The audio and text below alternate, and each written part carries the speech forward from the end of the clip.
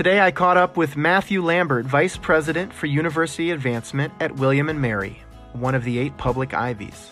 Matthew is one of the most respected leaders in our field. He and his colleagues have not only delivered incredible results, but he's contributed so much through his work as an author. We cover a lot of ground, starting with Matthew's first job as a member of the elite Oscar Mayer Wienermobile hot dogging team.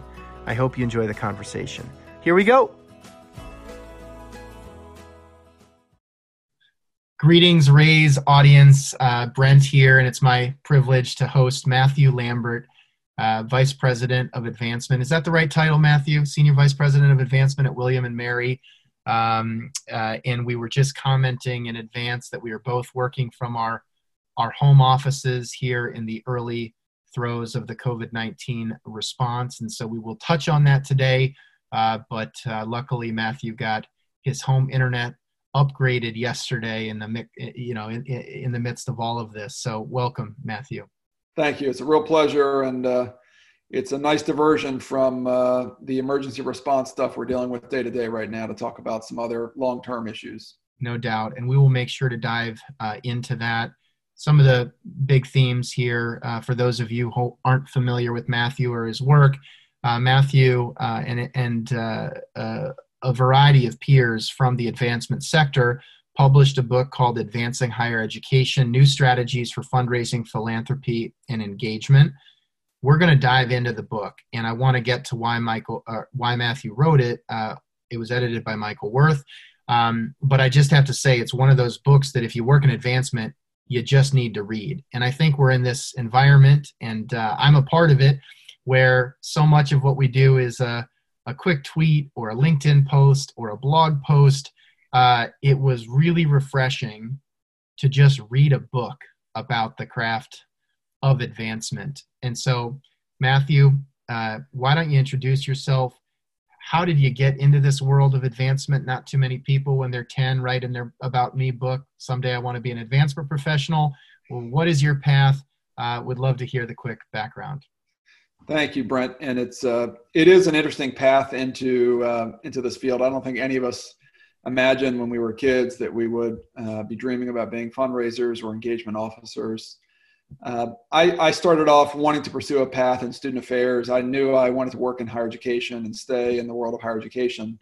Tell us more about that. How did you know you wanted to get into higher ed? Because it's a bit of a family affair. Is that right? It is, yeah. My grandfather had been a vice president for student affairs and dean of students here at William & Mary, actually, for a better part of 50 years. And the man he hired as his successor as vice president for student affairs, Sam Sadler, was a mentor of mine as an undergraduate student.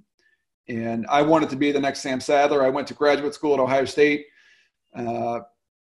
Certain I wanted to be a vice president for student affairs. And I realized quickly that it wasn't precisely what I had imagined or wanted. And I was fortunate enough to do a short internship in the business school, the Fisher College of Business at Ohio State, with Jim Miller and Brian Dowdle, and fell in love with this world of advancement, which I knew very little about. As it turned out, as an undergraduate at William & Mary, I was part of an organization called the Student Advancement Association. And so I had scant knowledge, at least, of this heading into it, but I thought really student affairs was the way. So I switched over into advancement at that point, really fell in love with it because I enjoyed the ability to both see the external world and connect with donors and alumni, but also see the faculty and students inside the university, and to really be a bridge between those two. I saw it as a great opportunity to do the best of student affairs, but also the best of the external world. In between college and graduate school, I had done a short stint, a 1-year position driving the Oscar Mayer Wienermobile around the country. And that too was not something I had imagined as a young man that I would want to do, but it was an absolutely incredible way to spend a year. And driving around the country, I went to about 35 states during the course of the year, small towns, big towns, and it gave me a chance to really travel the country. I had never before been west of the Mississippi or really anywhere in the U.S., so it was an incredible opportunity to do that. And so I quickly realized that advancement work would allow me to still travel and move around and enjoy in the world outside of where I lived. Now, in my research for this, and we've met several times, but this I had not noticed. The job title on your LinkedIn profile is hot dogger. That's right. So The from few, the hot proud. dogger to advancement leadership is a path that one person on the planet has taken. I'm just going to go out there and say that. Tell me about your favorite. I mean, I know people who've biked across the country, that sort of thing. I don't know any people who've hot dogged across the country. So, what are some of the memories that stand out? What an incredible way. And I'm sure. Look, I grew up in a small town in the Midwest. If the Oscar Mayer Wienermobile drives through, I mean that's basically a parade. So, Right. what was that like? It was pretty incredible. It was actually, I applied my senior year in college just on a whim, and there's about 1,500 people per year who apply for Wow. 15 positions. So So it's harder to get into the hot dogger than Harvard. Is that what we're talking it's about harder here? than Harvard to get to be a hot dogger. That's right. Wow. I was fortunate enough to make it through, and it turned out there was a colleague, a friend from Lambert who had done it the year before me, another that did it the year with me, and one that did it the year after. So we had a little bit of a prime recruiting area here. But as someone who had never really traveled, and I was a scholarship student, I saw it as an opportunity to see America. And we really had great opportunities. We did the Final Four in Indianapolis. We did Mardi Gras in New Orleans. We did the Indianapolis 500. A team did the Super Bowl. So we got to do some of those really mega events. But frankly, the memories I have are of visiting these small towns that I have never been to since, may never go to again, but have incredible memories of meeting children and families who told their story about their families having seen their Wienermobile in the past. And so it was just a lot of fun. And it reminded me in my career that the opportunity to brighten people's lives is a special thing. And it also reminded me that I definitely wanted to be in a job where I could interact with people all the time. So it was natural heading into advancement and working with people on a regular basis. It's incredible. It also is always something on my resume that gets me an interview along the way, because people want to know exactly what was that like to drive the No Wienermobile. doubt. Is there a hot dogger alumni network? I mean, is There that is. kind of, yeah? Yeah, we actually have reunions. It's not unlike colleges and universities, where it's a pretty robust network of alumni. He's amazing. Very, very cool. So you knew that you didn't mind traveling once you got a taste of it. You enjoyed meeting people around the country, but in spite of that, you still went with this real, at least initially, focused view around student affairs. You pivot midway through your master's program, and then have this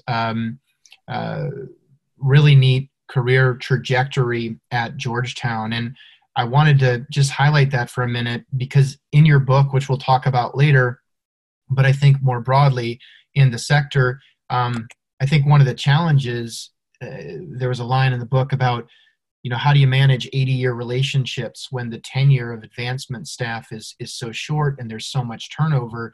You had a really, really long tenure, 11 years, I believe, at Georgetown, where you were able to really move up the ranks, which it just doesn't seem like is all that common these days. Tell me more about that. And was it hard? I mean, I'm sure at times you thought about other opportunities along the way, but what did Georgetown do to kind of help you grow and keep you there for that long? Yeah, it was an interesting combination for me. Georgetown was a phenomenal institution. I loved the place. And I went there as a young professional. I was probably 25 at the time.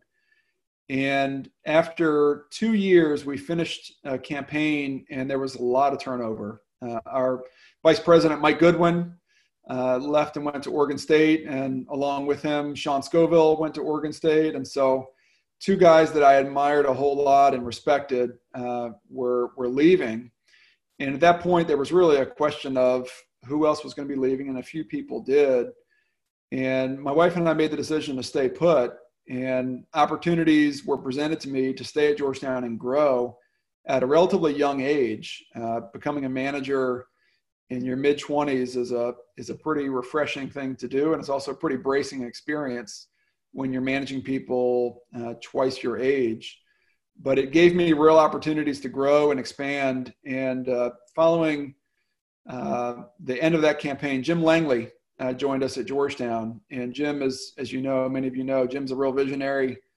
And Jim gave me the keys to the castle and gave me opportunities to build and create. And together with Jim, we built what was then a pretty innovative new idea, which was the Georgetown Discovery Initiative, where he gave me a charge of figuring out how we could go out and conduct discovery qualification visits with 10,000 plus alumni in a relatively short period of time. And being creative, we thought, what if we used our students to do this and our recent graduates to do this? And so it was an exciting time to build from scratch. And I'm someone who really enjoys building as much as managing and creating.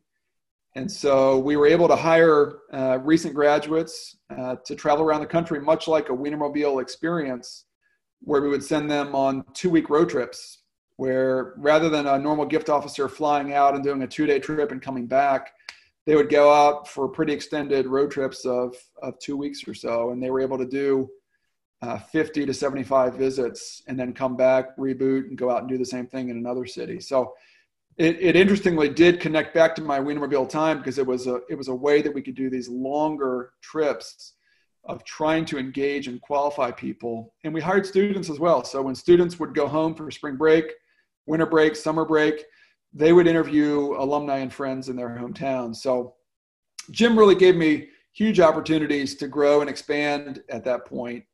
And opportunities continued to come along. We had a number of extremely talented people. I'm sure you know Armin Afsahi was one of the colleagues who helped us to build this program.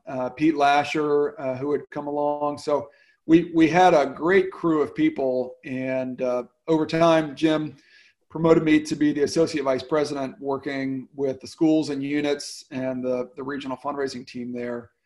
And I was honestly perfectly happy. I loved what I was doing. I was thrilled with the university, and my wife and I were happy. And then Taylor Reevely, who was the president of William & Mary at the time, gave me a call and asked if we could sit down and talk, and asked me if I'd be interested in this vice presidency at William & Mary, which is my alma mater and have family history here. My wife went to school here, my brother, both my grandparents. So it's a place we know and love. And he made it clear to me that this would be an opportunity to really come and build something. And Love so it. I had no desire to leave Georgetown. It was a chance to come and create and build again. No, and I think, look, I mean, you just mentioned Mike Goodwin. Mike, I was fortunate to be messaging with earlier today. I was just texting with Armin Afsahi, and when you look at the co-authors who all contributed chapters to your book, I mean, it really is a who's who of the sector. It also is a reminder of how open and well connected this community is. It's taken me as a sort of non-practitioner a long time to get to know a lot of these folks. I mean, you've got such a neat group that you've been able to collaborate with. And I got to ask though, at any point did you and Jim think about, or can you see a future? I mean, did you think about a Georgetown Mobile? And how do you feel about? I mean, because why not, right? Like there's all these different, when you think about like the celebrity tour buses driving around the country, could we have a William & Mary Mobile? We do not. We have had the Wienermobile here at William & Mary, but we did not talk about that at Georgetown. We could have had Jack the Bulldog's head on a giant vehicle. This is what I'm saying. Like, if there is one person on the planet to make the Alumni Mobile a concept, Matthew, and with the live streaming we could do, Instagram, Facebook, whatever. The world has a lot to deal with right now, but let's table that for a future conversation. We're finishing our campaign, but I guarantee you, I'll put this on the agenda to think about for the next campaign. You could have naming rights for the. I mean, it'd be great. All right. So you really get the call for basically a dream job. I mean, having such deep ties to William & Mary, being a part of it yourself. I've got to ask. We've interviewed a variety of people who on our podcast, their first advancement job is with their alma mater, right? They're the student. they somehow get the opportunity. I just interviewed Lynette Marshall from the University of Iowa. She went to University of Illinois. She started as a kind of the junior most fundraiser at the University of Illinois, but in order to get kind of the leadership role, had to go beyond her alma mater, whereas you took the opposite path, which is you had an opportunity to learn elsewhere and then come back to your alma mater in that leadership role. And I'm just curious sort of what that was like when you made that transition, where then it wasn't just your alma mater anymore, it was your employer, and your whole life sort of immediately gets interconnected. And even, I'm sure, prospects that you're engaging are your friends and have been your friends for many years. And just what was that kind of transition like? Yeah, it's interesting to come back. My wife and I had dreamed about coming back here as a final job before retirement and then retiring here. And so at the age of 35, I did not imagine moving back to Williamsburg and changing life.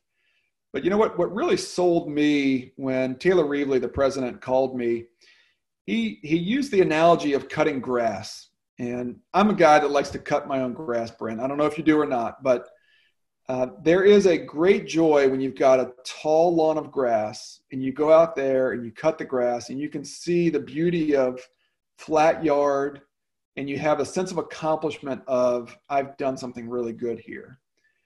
And I've got to say, I've worked at great institutions, and sometimes you feel like you are going out and asking for money at a place that already is going to get that money, whether or not you're there doing it or not. And what I found was that coming back to William & Mary, there was so much opportunity to build and create something that it was that same feeling as cutting grass, where you can look back at the end of each fiscal year, and now looking back at the end of our campaign, and just see the enormous impact that individuals and our team overall have had in what we've accomplished. As an alum, I'm sure you found this elsewhere. It is a double-edged sword, because you have a level of credibility that someone who's not an alum doesn't always instantly have. But you also see the underbelly of your alma mater, a place that you remember as an 18-year-old. Right. You have these fond memories of what it was like way back when, and you don't want to lose that, and you don't want to get to a place where you become jaded about your institution. So yeah, I've been pleasantly surprised to find that, William & Mary, like all universities, has its strengths and weaknesses, but on the whole, there's so many more strengths here. And what I have found is that walking that fine line between friendship and solicitation is delicate, but it can be managed as any relationship can be. When you work with donors over a long period of time, it's much like friends that you've known for 25 years or more. You just have to know when you're talking to them about a gift and when you're talking to them about your friendship with them. Yeah, I appreciate that perspective. And I do like to cut my own grass. And I think that not only that, I'm a push mower guy. I just think it's great. Absolutely. Get a little sweat in and get that work done.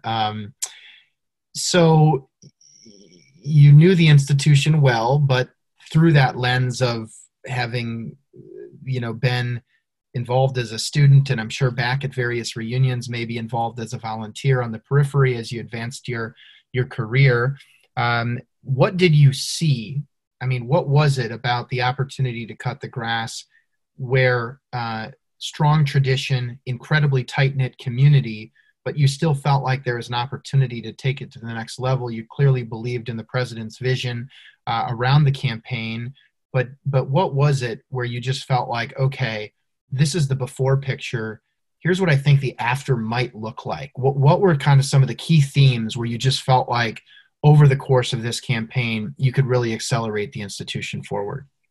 Yeah, I think it was the perfect combination of having leadership at the institution, the president, our board of visitors, and our foundation board, all committed to this work and committed personally with their own leadership and philanthropy.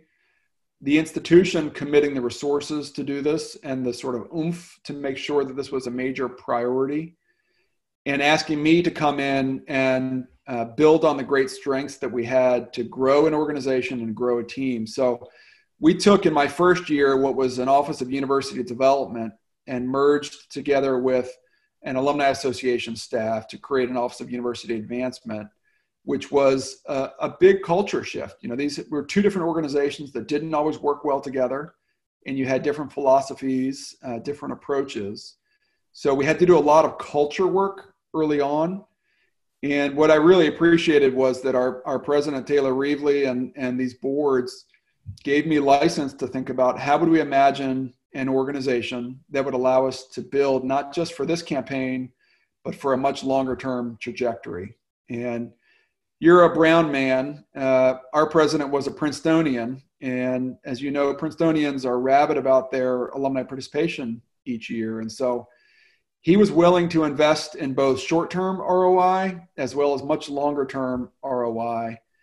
And it's been amazing to see how we've been able to really build a culture that will help us endure. And I think that's both with donors that we ask to make a long-term commitment, volunteers we ask to make a long-term commitment, and then recruiting staff under the guise of this is not a place where we're going to come and just have a one and done, either you moving out or us having one campaign and moving on. We're really looking over a long haul here. So that was exciting to me, again, to think about building, creating, and doing it the right way over the long haul rather than just doing a short term, one campaign at a time. I mean, I think you're hitting on the importance of presidential leadership and believing in that mission, not just in your role, but across the institution. But this is during a time period when I feel like so many other organizations, and this also comes up in the book, but 80-20 rule became a 95-5 or a 98-2 rule, in that most campaigns have been fueled by fewer massive gifts. And I think many of your counterparts have almost waved the white flag on alumni participation. Maybe they're focused on donor count, but it oftentimes seems half-hearted, frankly. And so at the same time, tell me a little bit about the results that you've achieved, because I feel like we need more stories where, with the right vision, the right leadership, the right investment, goal setting, and execution, you can improve this. Like, it is not a lost cause, but I feel like there's this narrative out there where, oh, it's either not worth it or it's just a lost cause. We're never going to get around to it. What is the playbook, I guess, that you've implemented that you might share with other colleagues around the sector? So you're absolutely right. When I have participated recently in CAO roundtables and I talk to other vice presidents, I wouldn't say they laugh at me when I talk about alumni participation, but they clearly view this as a lost cause, not worthy of investment. And so presidential leadership helped a lot. Investment helped a lot because, as you know, participation is a more expensive dollar to raise than a large gift. It helped that I was young because I made the case that I was not going to be doing this just for one campaign, but I really was thinking about the one after this and then the one after that, where we were going to really see the benefits of this work that we were doing right now. We have an extremely talented leader in our annual giving team, a man named Dan Frezza, who has really been a pioneer in annual giving. And he took the best of Princeton, the best of Dartmouth, best of Notre Dame, and really thought about how would we build our program. Again, this idea of creating it from scratch. And so we've built a large volunteer network. We've done a much more robust work around thinking about holistic solicitation of our donors. But I'll tell you, one of the most successful things we've done is when we launched our campaign, we didn't just launch with the dollar number. So $1 billion for us was big. This was our first $1 billion campaign. We're a small institution, 100,000 alumni, no school of medicine, no school of engineering. So at the outset, it was felt that in and of itself was going to be a really steep hill to climb. But by creating 3 campaign goals and always talking about all 3 campaign goals, we were able to change the narrative so that all donors felt like they were a part of this. So we always talk about our ambition to strengthen alumni engagement, to grow alumni participation. Our objective was 40%, and to achieve $1 billion as our ultimate goal. On the participation front, we started off at 22%, and we've grown to 30% last year. And I would say what it took was all of those elements we've just discussed and relentless focus on this, because every single year you need every single member of the staff, every volunteer, everyone thinking about this and talking about this. And little things like, for instance, whenever we would put out a press release about our campaign totals, we would highlight how much gifts under $150 had cumulatively added up to be. And donors would say, wow, my gift actually really does make a difference. They're not just saying it, they're showing how my gift really does make a difference. And so it has given us so much more to talk about with donors than just the $1 billion goal, which is really, really critical. Yeah, I love it. I mean, everybody talks about the $1 billion campaign. You don't hear about the 40% campaign very often. Right. And I think by making it a first-class metric internally and externally, especially over the course of a multi-year period, that's what it takes to change that mindset. And it's incredible to hear that kind of growth rate at a time when so many of your peers have been not only declining on participation. I think sometimes people are saying, oh, participation is hard because class sizes are getting bigger, which may be the case sometimes, but even at a donor count level, we're seeing donor counts decline, which has, I think there's really no excuse for that. But super exciting. So in the midst of all of that, you're launching this campaign. You're based on the artwork I can see behind you right now, Raising a Family.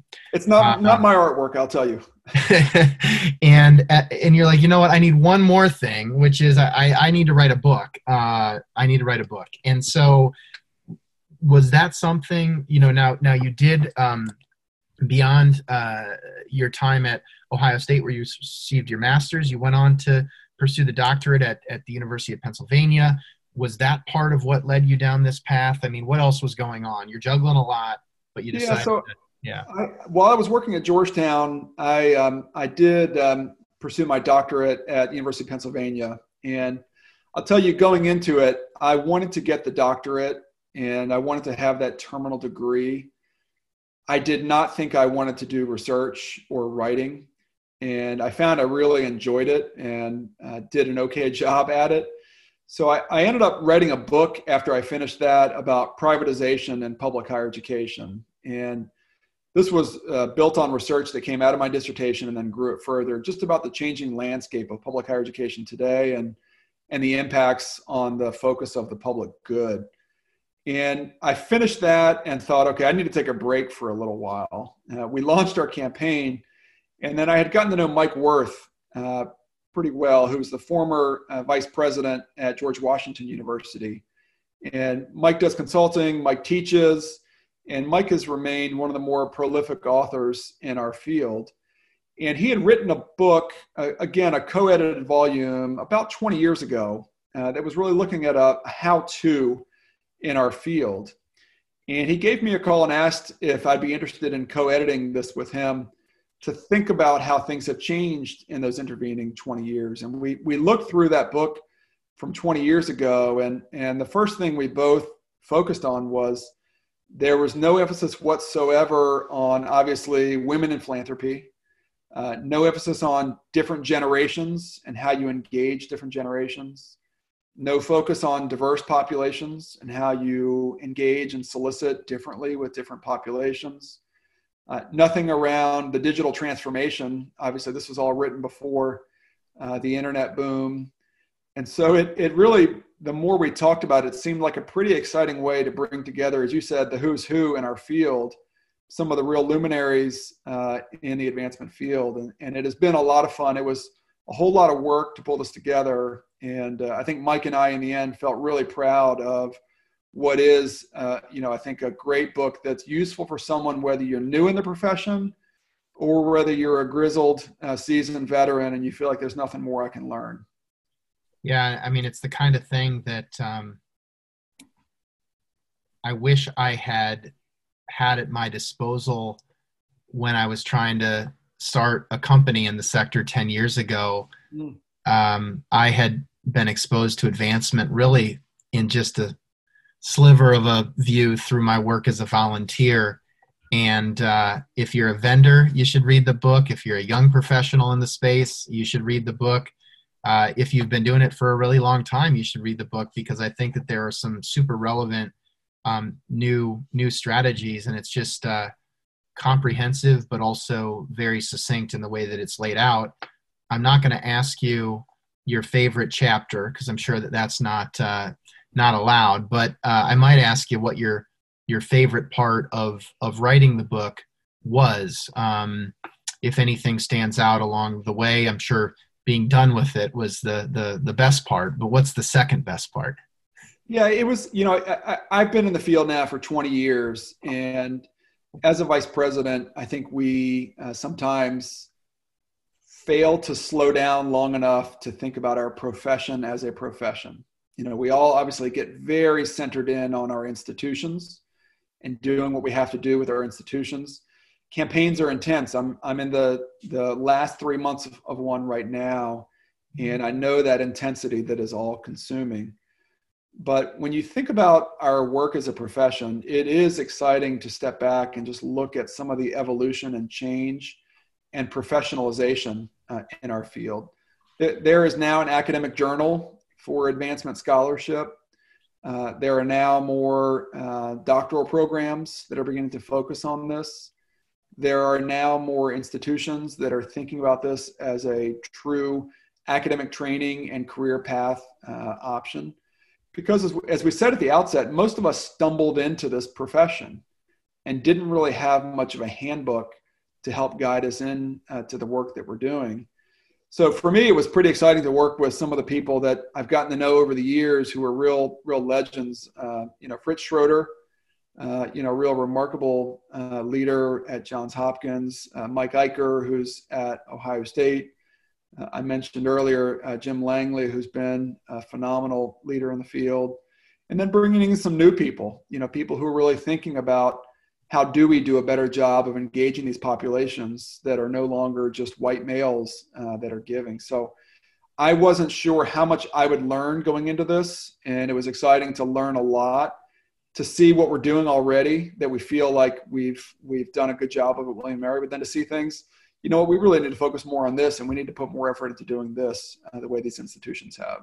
Love it. And look, this was just published in 2019, and here we are in spring of 2020. It's just for the listeners, it's March 25th right now. We are in the midst of the COVID-19 crisis, and actually, as we speak, students at William & Mary and other institutions are moving out of dorms, et cetera, trying to ensure that they've got a good setup for remote learning for the rest of the semester. And there were a couple of lines that I'd highlighted in the book that felt like, it almost felt like it was written anticipating this sort of,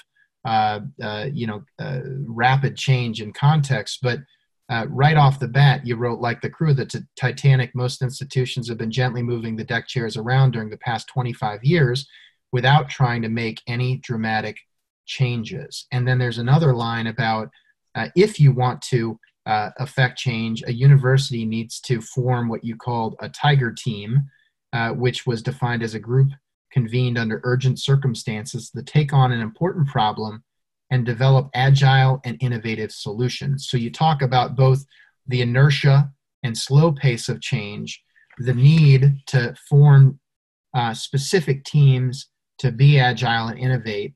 And we are now sitting here after what has been the most rapid period. I feel like we've pushed 10 years of change into about 10 days in higher ed. You've been living that with your peers and the leadership team. What is that like, and what were you thinking about when you wrote the book, and how do you try to apply some of that? Not expecting you or anybody to have answers at this point, but we are in the thick of it trying to make progress. Right. And as I mentioned to you earlier, I'm normally clean shaven and in a suit and tie. So this is evidence of evolution of all of us right now. I think, as Rahm Emanuel has said often, you want to make sure that no crisis goes wasted. And I think while there's real tragedy we're all dealing with on our campuses, and we're dealing right now in the throes of the emergency phase, most of our institutions have just figured out how to move all of our classes online. But think about the opportunity here. Most of our campuses that are traditional campuses are full of faculty who, for the most part, have been skeptical of online learning, have doubted that you can have the same level of interaction and thoughtful dialogue with your students in a different modality. And they've just been thrown into the deep end to figure out how to make it work. And I think at all of our institutions, certainly we're doing this at William & Mary, we've spent the last week preparing faculty for this move, preparing them with all the tools and training possible. But we know that this is a learning process. So what's the opportunity for all of us coming out of this at our institutions? As we think about new modes of learning, can we move more of our classes online? Can we think about different ways of teaching remotely? Can we think about different ways of bringing in experts into the classroom that we might not have been as open to previously? And are there more of our people that we can move into remote mode where we maybe don't need to build as many buildings as we thought we needed to build even just a year ago, because we can have more people working remotely? So I do think, what we've done here at William & Mary, the phrase Tiger Team is one that our president, Catherine Rowe, brought with her to William & Mary. It's a NASA concept. When NASA really needed to move quickly, they would enable these Tiger Teams that were given a specific charge, small group of people, and said, run off and figure this out. And our president has done that very effectively here over the last 18 months on a number of projects. And so when this crisis really started cementing about a month ago, we were pretty well equipped to start splitting off and working on different topics. And so we had begun working in that way. And I know not all leadership teams are prepared and working that way, so they're gonna figure that out now. But no question that we need to move beyond the normal academic model of putting together a committee of faculty, staff, and students that's sort of a Noah's Ark, where we want to have at least one of everything, and we want to make sure we have representation and everyone gets their voice. We've got to begin moving to these more nimble, opportunistic ways of working together. So I do think while this is a real tragedy and we're still in the midst of it, we may come out of this with some opportunities for working differently and thinking differently about the work that we do. Yeah, it's hard to, so my wife and I are currently at our home in Rhode Island with our 3 kids who are under 6. And we have a couple friend from Manhattan who knew that New York was going to be kind of under lockdown. And so they came up with their 3 kids, and we've got 10 people under one roof right now. So our homeschool is going on downstairs. And even thinking about that fact, how many people did you know growing up who were homeschooled? I can think of 1 or 2. Right. Everybody knows that 1 or 2 people who did that. We have now a generation of kids who can all say, yeah, I did homeschooling. And right this morning, we had a 4-year-old doing a music class with the 92nd Street Y down in New York, sitting on a bed in Rhode Island. A 4-year-old on Zoom getting music class. Whoever would have imagined that possibly even 10 or 20 days ago? And then, how do we start applying that to the development field? And we've already seen some really creative examples. These are as of yesterday. I'd love to get your feedback, but we heard that at NC State, they're now doing a weekly call between their president and their top 75 donors via Zoom. They could have been doing that 5 years ago, 4 years ago, 3 years ago. We're now doing it. And might that kind of opportunity to engage people who couldn't come to the advisory board meeting or couldn't come out to that event, but can engage in this way. We've also heard of opportunities where development officers are creatively saying, hey, now I've got to do my solicitation. Not that we're in intense solicitation mode, this week, but as I'm thinking about doing a solicitation, maybe I could invite a faculty member or a dean or a coach to join a Zoom conversation who never could have joined me in a field visit. And so therefore, even though I'm not kind of in person shaking someone's hand and having lunch together, I might be able to actually improve the donor experience by adding other stakeholders to the conversation. And oh, by the way, do that at a much lower cost than flying on a plane to St. Louis. And so this is all, real time. I'm curious if any of that stands out, or if you're thinking of ways to not only kind of just accept this, digital Zoom world we're living in, but even enhance the donor experience or add efficiencies? Absolutely. We've very rapidly moved into conversations about how do we use this as an opportunity to add value to our alumni and donors, to bring our relevance to bear. So think about our faculty experts who are working on issues related to COVID-19, who are sociologists thinking about the long-term impacts, economists thinking about the long-term impacts. How can we bring value where we bring that expertise to bear for people to learn about that?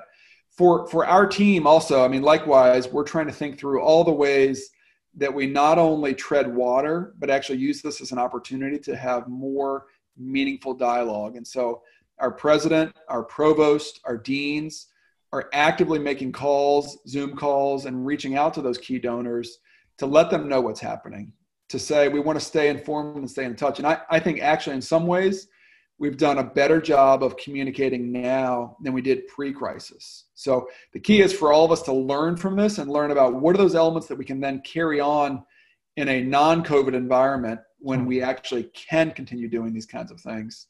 What kinds of virtual town halls can we have that are meaningful, short, focused, and allowing people to get those questions in that the president or provost or whoever it might be would be able to share that information out in a new way. I think I am not one that believes all travel can be eliminated. I believe there is still so much value to two humans sitting down, and all the research tells us that humans looking in each other's eyes dramatically change the relationship between those people. So I still firmly believe that when we can get back on planes, we will get back on planes again.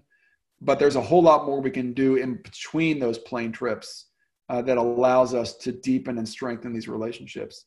I've said often, if we're doing our jobs well, we're seeking to build 80-year relationships.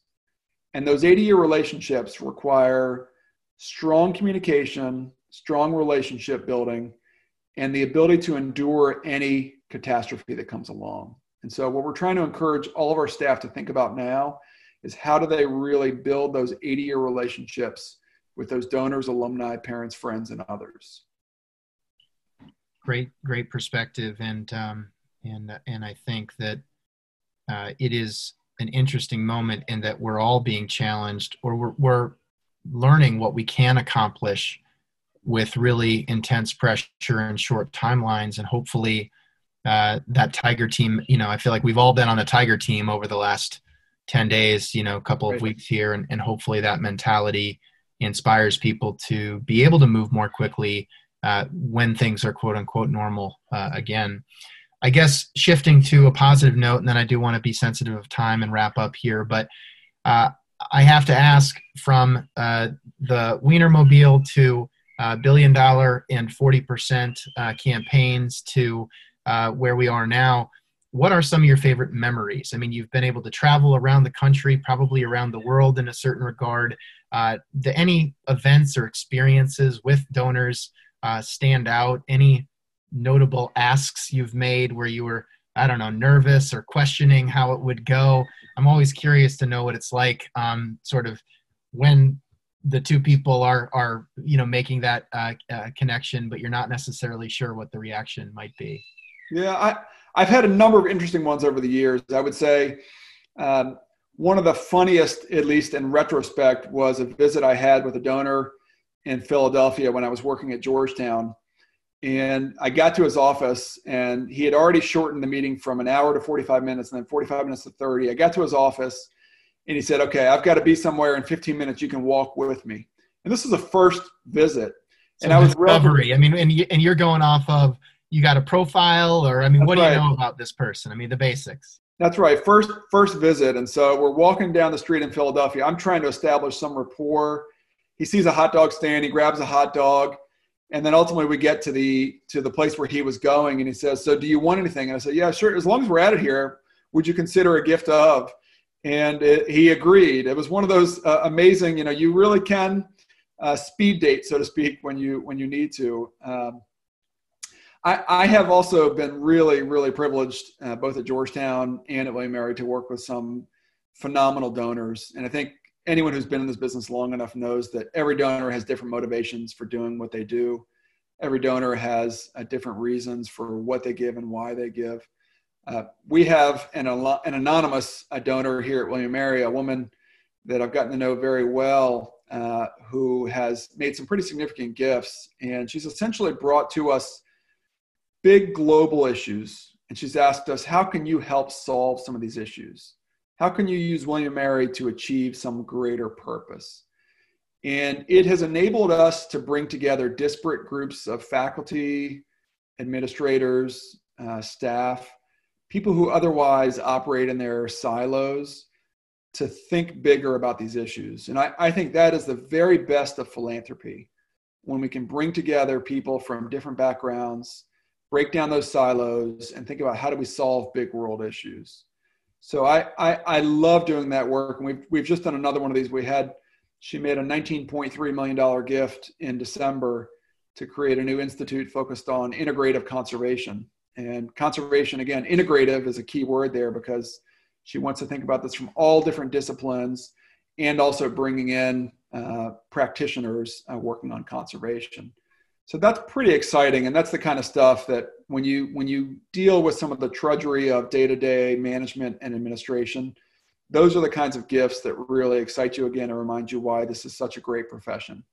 I love it. And it would be amazing. I wish there were a way to get a window into what some of those conversations are like, which is frankly part of why we started this podcast. And I'm grateful for you sharing. I've got to ask, when you think about all of those incredible advancement professionals that you've had the opportunity to collaborate with, either as a colleague, for example, you mentioned a bunch of folks at Georgetown, or as it relates to the co-authors of your book, what stands out? I mean, what do you think really makes a great advancement professional, or what are the skills and characteristics that you would encourage our listeners to try to hone as they advance their careers? You know, I often fight against the caricature of the finely coiffed development officer with the expensive suit and the slick tongue, because my experience has been that the very best professionals in this field are people who listen actively, and they are so good at listening to what they're hearing, asking engaging questions, and truly being curious. You know, there's a lack of curiosity more broadly we see in society today. But when we're looking for good development officers or good staff in general, I want to find someone who is a good listener and who is really curious. And if you've got those two characteristics, you're naturally going to be really good at this work. Ideally, you're looking at this as a long-term commitment, not a short-term stint coming along the way. And then the final characteristic that I talk to people about all the time is patient persistence. We work in a profession where you need to be prepared to hear no, or not right now, and be patient and know when it's the right time to come back and ask them to move forward. But those are the key characteristics that I think are truly crucial for any great advancement professional. Super helpful. Thank you for sharing. We say polite persistence a lot at our office, so maybe that's a cousin of patient persistence, but I think the spirit is the same. And I guess in closing thoughts, are you hiring? How would you recommend people keep an eye on opportunities at William & Mary? You know, this is your chance. I think you've already done a great job showcasing why it's a special place, but any open positions our listeners should know about. Absolutely. Yeah. We are always looking for very talented leaders in this field. And I am very responsive myself. I always encourage people to email me or call me directly. We have a director of talent management, Debbie Ratliff, who equally is very interested in hearing from other people. But all of our positions are listed on our website and our William & Mary Advancement website. And, you know, I am constantly looking for great talent, because we're finishing one campaign, but while we finish that, we're actively planning for the next campaign so that we don't miss a step. So like everyone, we're always looking for great people.